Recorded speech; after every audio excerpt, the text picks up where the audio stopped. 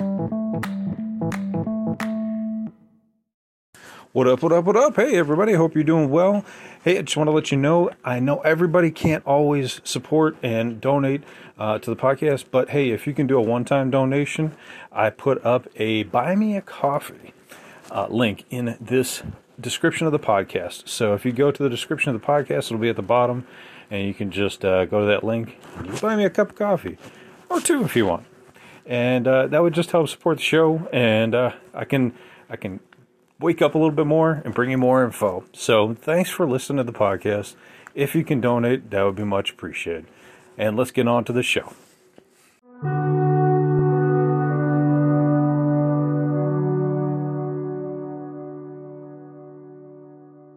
Another day is here, and you're ready for it. What to wear? Check. Breakfast, lunch, and dinner? Check. Planning for what's next and how to save for it? That's where Bank of America can help. For your financial to-dos, Bank of America has experts ready to help get you closer to your goals. Get started at one of our local financial centers or 24/7 in our mobile banking app.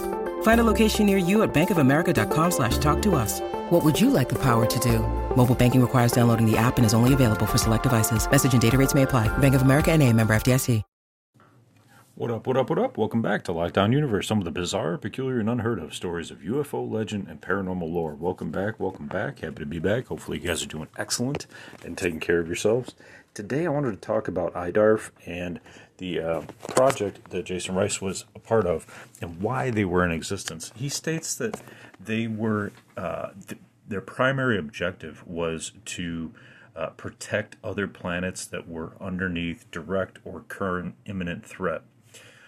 It's interesting because he talks about a few different alien species that were attacking different planets that he was on, and one of them really caught my attention.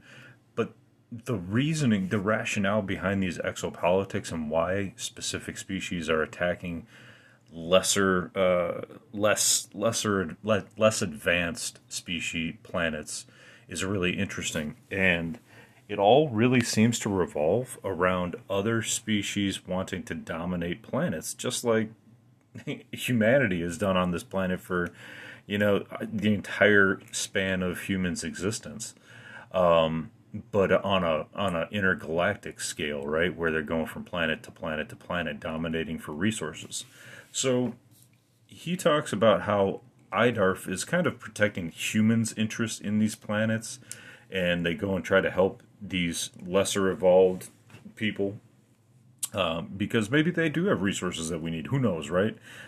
So he states that he was a platoon leader, and his first mission was actually to go into a city on this other planet and gather information, kind of like an intel operations, gathering information, trying to figure out how to defend this planet for an imminent threat. They knew that there was an imminent threat, and how would they know that?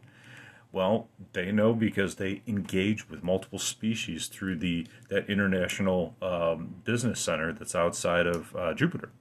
And so Jason Rice's main objective was to go into this city, find out what kind of technologies they're using, what kind of societal norms they have, and what kind of defensive capabilities they already had in place. So they go in, they talk with their planetary governments. Those governments know that they're going to be invaded, as well as we know that they're going to be invaded because we have all these individuals that kind of like dual agents in between these alien species, and they talk to us and let us know what's going on. So they sent out an IDAR fleet to this planet. He doesn't give the name of the planet. He wants to keep that private, but he states that they knew that there was this species coming in that was contracted by the Draco reptilians. It's really interesting because the Draco, throughout multiple galaxies, seem to be trying to dominate every planet they can get their hand on. Every planet that seems to have some sort of easy, population that won't fight back. That's what they're going for. So these Mars Germans and our own government was working to try to get some safety on this planet, to try to provide some soldiers. So they actually provided 24,000 soldiers, And some of them actually have this particular nanite enhancement that provides the soldier with tons of strength, obviously, but also allows certain portions of the Mars government to kill switch them, to turn off their switch in case of any issues of capture. They don't want to divulge their information, that kind of thing. So we have multiple groups sending teams to this planet to save it from the Draco, yet it seems as though Rice's team is also working with the Draco on planet Mars, or at least I should say that the Mars Germans are working with the Draco, or were in the 1940s and 50s, and then it sounds like they basically stopped that because they took their people, and they didn't want to give the Draco their people anymore. You know that because you listened to the podcast on that exact event and what happened during it. So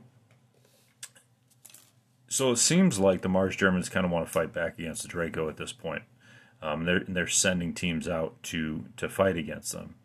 So what's interesting about this planet is that they're humanoids as well. They're very similar to humans. They actually look human, except they're about 5 feet tall versus, our average of like 5.5, 6 feet tall. But he said they looked healthy, basically looked like a human. Their planet was actually more of a freshwater planet. When you need mealtime inspiration, it's worth shopping Kroger, where you'll find over 30,000 mouth-watering choices that excite your inner foodie. And no matter what tasty choice you make, you'll enjoy our everyday low prices, plus extra ways to save, like digital coupons worth over $600 each week. You can also save up to $1 off per gallon at the pump with fuel points. More savings and more inspiring flavors make shopping Kroger worth it every time. Kroger, fresh for everyone. Fuel restrictions apply. Whereas ours is more of a saltwater planet. They had, different, just like us, different colored skin, different color hair. But we definitely wanted to protect that planet because they had good resources. They actually had, obviously fresh water, which is a good one, but I don't know if that's worth traveling that much distance.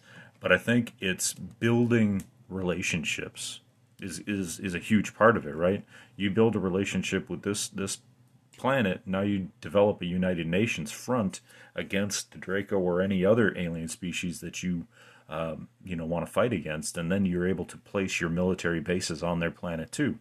Just like we have bases, we have a base in Cuba, right? That Fidel never wanted us to really have, but he's like, you guys can be on what it was like the south side of the island or something like that, and he's like basically ignored Guantanamo Bay, never had anything to do with them, even though the U.S. government was sending Fidel checks for the real estate. He never cashed them, not once. So Rice states that the Draco, what they did in this particular instance was they worked on actually hiring another species to do their dirty work. They hired a werewolf-like species that went in and did some damage, did a lot of damage. I'm about to get to that point here. So what happened initially was that this species sent a propulsion-like device to cause severe damage before they made planetfall. They sent in this huge rock with a heat shield, basically, so that it wouldn't break up, to do a lot of damage. However, he stated that there was about 800,000 people in this city, and the werewolf species basically missed. They were off by a degree or so, and missed the city by about 30, 40 miles. So it didn't hit them, luckily. But he stated that these werewolf aliens landed. They did make planetfall, and they were about, let's see what he says, 8 to 12 feet, I think is what he says. 1 second. Yeah, 8 foot tall hominid. They were a cross between werewolf and it seemed like humanoid type species. They had hair, fur, larger ears, a kind of a shortened snout, but tons of teeth. Makes me think. Well, he says they were like terrifyingly scary. It makes me think of like like the werewolf and like or the wolf in Little Red Riding Hood, but he had a huge nose, didn't he? So he said that these species were split into two classes. There's a soldier class and a commander class, and the soldier class was basically like a clone army. They followed whatever the commander said, and without regard for their own safety. They just like were like full force ahead. Kind of, how can you tell if they're a clone? That's tough to tell unless you do like surgery and autopsy. But he said that they didn't seem to have any hesitation. But that's kind of like the way it was in like Braveheart and all these older movies with the military. Like they go full force ahead when the commander gives the charge command, right? I mean that's kind of the way it goes down. But he says they believed at the time that these species were actually hybrid type species, and they were like an artificial creation of some sort. He said they had the same type of biological makeup, but once they got the chance to examine them, intelligence actually reported back that they were a creation. So I think that's interesting because now we have another species that could have been just a standard biological species, but they didn't have typical organs. So it was like a combination of biology and I guess some mechanicals is what he says. Really fascinating because now it sounds like the reptilians created these werewolves and they're like their attack dogs, right? It sounded like we were trying to work on cat-like hybrids in our hybrid program, which in my mind would be the most challenging species to fight against, because a cat is the king of the jungle. They have cat-like reflexes. They have 9 lives. They dominate everything they see. Nothing beats a cat. Nothing beats a big cat. It's just the way that their bodies work together. They're the fastest land animal. So you pair that with some human intelligence or just a greater brain pan, and then you got one of the fiercest warriors out there. Why didn't the Draco go for a cat-like species as their attack animal? That's a good question, right? I mean, these things were terrifying, but if you're looking for supreme dominance, why go for a lesser creature? Not that I don't like dogs, love dogs. I have dogs, but yeah. So that's what he's talking about here. I find it fascinating that the Draco are bowing out of battle, and they're having all these other species do their bidding, because they can control them. They have the mental capability, the telepathy, the telekinesis, and psionic powers to basically dominate other species. It's interesting too because it seems like the Draco have kind of these far-reaching fields that they used back in the 40s, back in that German episode that where they captured some of their the Mars Germans people, where they have this field generator and they can use it to instill fear into people or just simply freeze them. So I don't, it's like, unless they had some sort of energy problem where they didn't want to use all their energy, they're just like, oh, we're just going to create these clones and then they'll do our bidding. I'm not exactly sure what the benefit would be when you can just come in with some sort of like audio type weapon or whatever kind of weapon it was to simply freeze your enemy. And, you freeze them long enough, you can do whatever you want. The only thing I can think of is that there are apparently some rules and regulations that come into play when it comes to species interfering with other planets. And if the Draco were banned from that planet, and they created another species, and that species went in there and did the damage for them, well, they couldn't be blamed, right? Because, well, we weren't there. Could they track that species back to the reptilians? Maybe. I don't know. what kind of detective work they have intergalactically. But the IDARF team seems to be this team that is like part humanitarian and part military, where they go in, they work with the existing planet government structure to save the planet from an imminent threat. So they're trying to engage with the teams that are already there to assist them from this imminent threat. I don't know how well that would work militarily. It seems like you would have to have, you know, you have your team. We have our trained teams that go in, they work with each other, they have a dedicated structure, dedicated artillery, they know how to use their weaponry. They don't need to train somebody else. But in this case, it sounds like IDARF kind of goes in there and they try to understand the society and understand their defensive capabilities, and then they try to basically defend with the teams that are there that are already indigenous to that planet. It seems like if this team is from America and then sent up to work with the Mars Germans, it seems like it's questionable why we would want to assist certain planets. But you know what? I bet you he wasn't given all the information. What if that planet is sitting on a tremendous power source, or tons of gold, or tons of diamonds, or tons of rare valuable minerals that the Mars Germans need, or that the U.S. government needs? That might be something important and might be worth fighting for and trying to work with the government for, right? We save you, you give us all of your stuff that we need, all of your supplies that we need. We're going to take them, or this is the agreement. We're going to save you, or not. It's up to you, but we need these resources. I think that's what it comes down to. I mean, nothing's free, especially in the U.S. Let's face that.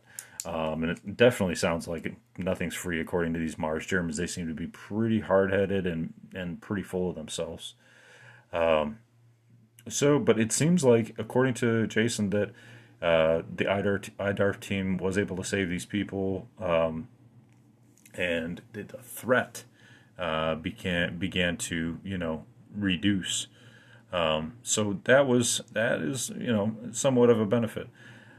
As more information becomes apparent, I will definitely bring it to you. But I thought that this was really interesting in the fact that, just to summarize, they did have the werewolves. They totally different species than I've heard of, except for one wolf species in the International Business Station, where Randy Kramer talked about a wolf-like species that had little primates like us as their friends and as their companions and pets, just like we have small dogs. It's kind of interesting, the juxtaposition there.